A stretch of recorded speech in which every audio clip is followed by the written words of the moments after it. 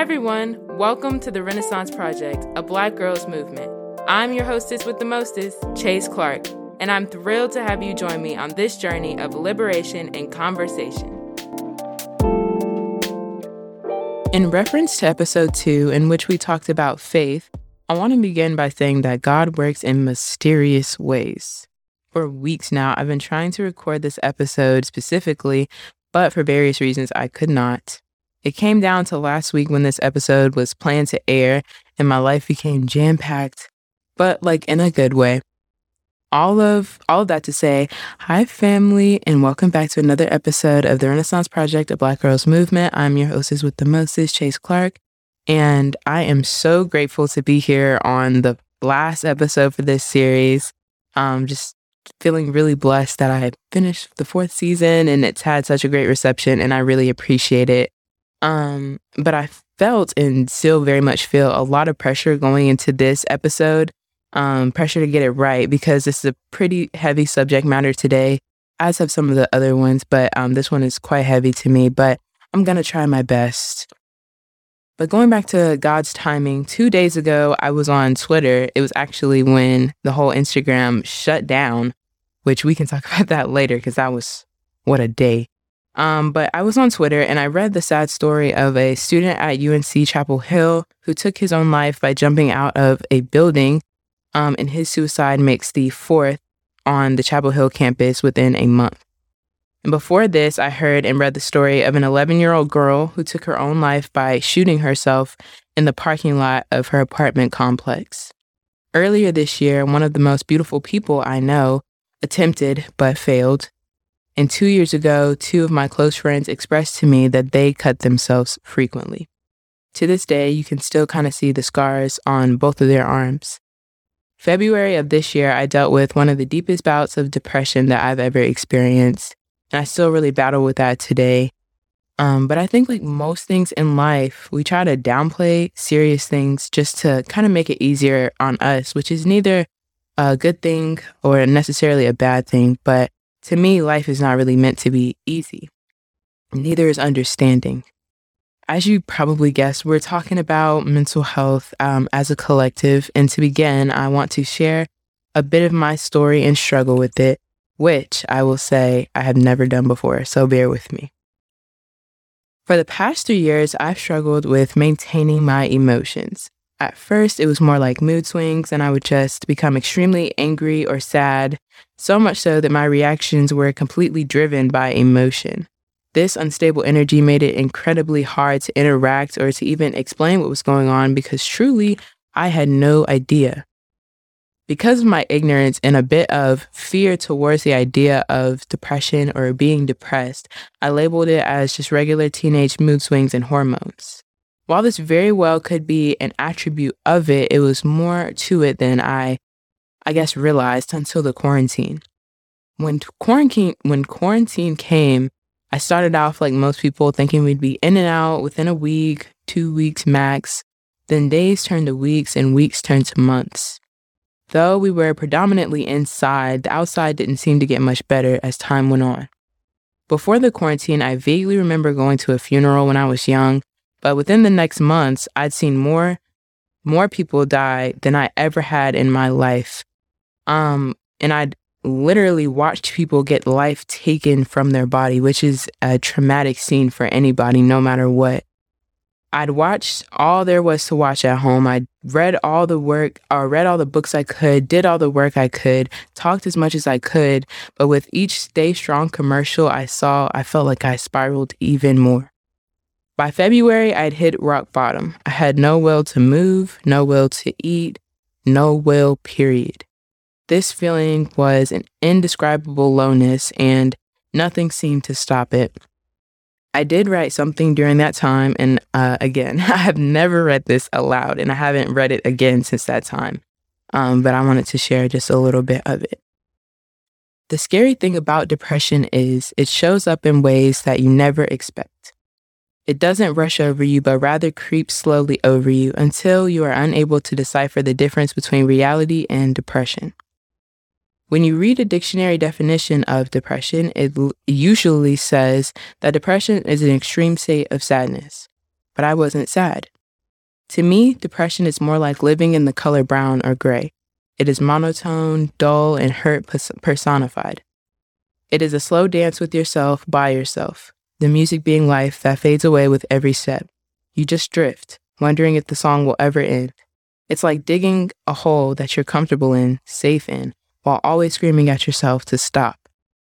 It's knowing the dangers of going to the deep end of the pool and still not having the energy to pull yourself up. All the while, I feel all of these things, and I have never felt an ounce of sadness, quote unquote. After that, it's a bit more, but that's all I'm going to share for right now. But during all of this, I still really didn't want to label it as depression because in my head, I had nothing to be depressed about. I had a home with people in it who loved me. I'd started a podcast by this time, and I still had my nonprofit going strong.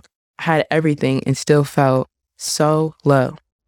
It actually wasn't until a phone call with a woman who was in charge of this Bible study group I was a part of at the time verbally said out of her mouth, "Chase, I'm no expert, but I think it sounds like you have a little bit of depression." And after that, everything kind of became real to me, and I kind of started to make some peace with it. And on that phone, after she said that night, I broke down like a newborn child. And it wasn't necessarily that she said anything groundbreaking or that I didn't already know, but it was the first time that I'd heard my thoughts so plainly. I'm not suggesting that you self-prescribe either, but this was just my experience with it again. Fast forward to now, I definitely have moments where I fall into days of instability, but it has never gotten as bad as it did that February. Thank God. What I realized in hindsight was that most of the things that I was basing my emotion and mental health on was my possession. Saying things like, I can't be depressed when there are people without homes, or I can't suffer from anxiety when other people have real problems, etc., etc. I think this is a very American trait. And I say American because, of course, I've only experienced America in my lifetime. In America, we've adopted a very challenging mindset. You could honestly, or I compare it to that of an ancient Roman with more advanced technology, of course. There's an old saying from ancient Rome at the time that goes, "I am a Roman citizen. It is the characteristic of a Roman both to act and suffer bravely." This was said by, and excuse me if I'm butchering this, but I'm going to try my best again, Gaius Mucius, who is now referred to as a legend in Roman history. You can read his story later. It's actually quite interesting. But I thought this quote was interesting because it's almost synonymous with a line from the 2015 sitcom The Carmichael Show, where Loretta Devine, who played the mom, of course, like like normal, and she explained that she is the mom, and basically that required her to act and suffer bravely as well. This brought me back to the notion that within history, every single minority group was told, and still is a lot of times, that they have no right to their feelings. Speaking for the Black community, again, because that's where my experience lies, can you even fathom how long Black men and women had to hold on to their feelings in order to survive? They had no time to be sad, and even if they did, who was going to care? Being sad was seen as a weakness, feeling anxious was a burden, getting no sleep was the norm, and that was the mindset that was created, and it's been passed down generations like a family tradition. The only outlet Black people had was church, and that's where they could express themselves. This strengthened the tie between the Black community and the church that we see today. As you can see, mental health has never been of importance, really. Never, ever, ever, ever. And this all remains true today. 1 in 3 Black adults, that's 18 and up, that need mental health care do not receive it in their lifetime. And today, 11.2% of teens 15 through 19 commit suicide.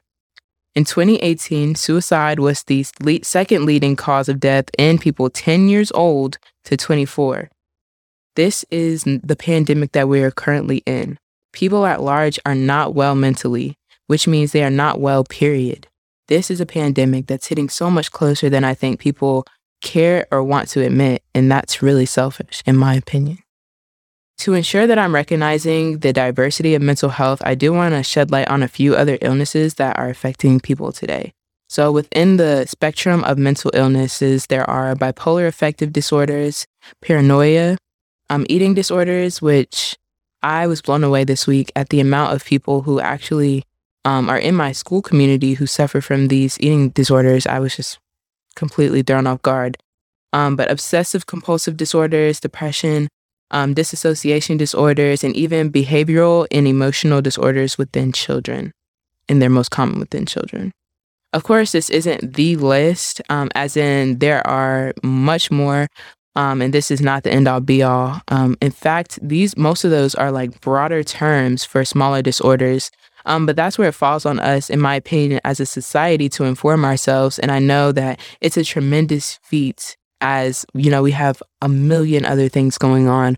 But I would love to see a change in our society and this really goes across the board for awareness in anything, to research these things and educate ourselves further than the month that they're assigned.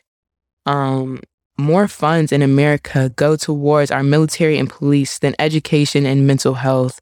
And the gun infrastructure that we have is more equitable to access than mental health help. And I really just think that's very telling of our society as a whole. I think what we choose to focus on and what we choose to talk about in research really does have a lot of impact on the infrastructure and the laws that are changed within our society and within our world. I think once we adopt the mindset that if you don't protect your mind, that is how fools are made. You know, we have to really start taking it seriously across the board. And I really want that for Black people specifically, because like we discovered, it's been a long, lying history of neglecting our minds. And that is really the key to success. The last things I wanted to talk about were just a couple things that I wanted to address. And the first being that, again, Black people, I think it's really, really okay. And it's necessary for us to get help. We carry a generational trauma. If you're Black, you carry generational trauma through your veins. We have to look at the world in survival mode 24/7 just to stay alive.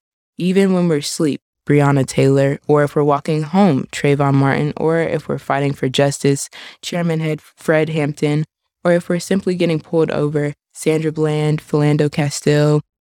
We could be nice as could be, like Elijah McClain, or with a bit of a past, like Oscar Grant. It really doesn't matter, because we saw what happened to Ahmaud Arbery and George Floyd and Jelani Day. We saw that, Emmett Till, and we carry that forever. You have a right to seek help if you're in a position to seek it, and it does not make you soft or weak or crazy. It makes you strong, healthy, and sane. Secondly, I'm going to reiterate this for as long as I have a platform, how important it is to educate yourself. I really pray that we move to a place as a society that ignorance is completely shamed. If you applaud yourself on not knowing the severity of mental health, especially in certain groups, you really, really, really should feel ashamed. Like, that's not cute. Honestly, I just really ask that you educate yourself as I try to do my best to do the same. Again, I recognize that we have a lot going on, but once we start shedding light on these issues and putting some pressure behind it, I really think we can create some change in this lifetime. And the last thing, which we talked about a little bit, was just taking care of you. I think a lot of times we really try to look outward and see how we can help outwardly, which is always great. But I do believe that sometimes we do it at the expense of ourselves. And I know I have done the same many of times. But I really pray that we start looking at ourselves and saying, okay, this is what I can and cannot do. This is where my time limit cuts off. This is where it begins and this is where it ends. And that is that. The importance of taking care of yourself. Because at the end of the day, you only have one you. And if you can't help yourself, you really can't help others. You're not of much service. So those are the three things that I really wanted to talk about today. And as a whole, I just really hope that we can create some change, because I am really at a place where I'm getting kind of tired of seeing the news and seeing how many people are dying by way of suicide, or how many people get bullied and no one's really acting on it. I just really want us to have some change sometime in the near future, if not for those people who had to suffer in silence, for all of those who are considering it. Um, yeah. So that's where I'm going to end this episode as far as the content matter.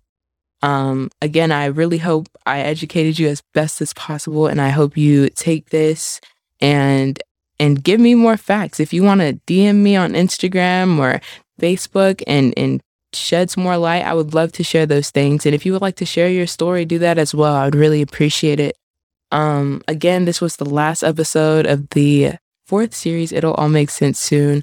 And I really appreciate all of the text and the follow-ups and all of the reaching out, saying how much you really like this season. I really appreciate it.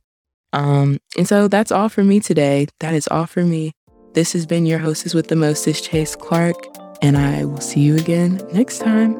Bye. Thank you for tuning in to the Renaissance Project, a Black girls movement.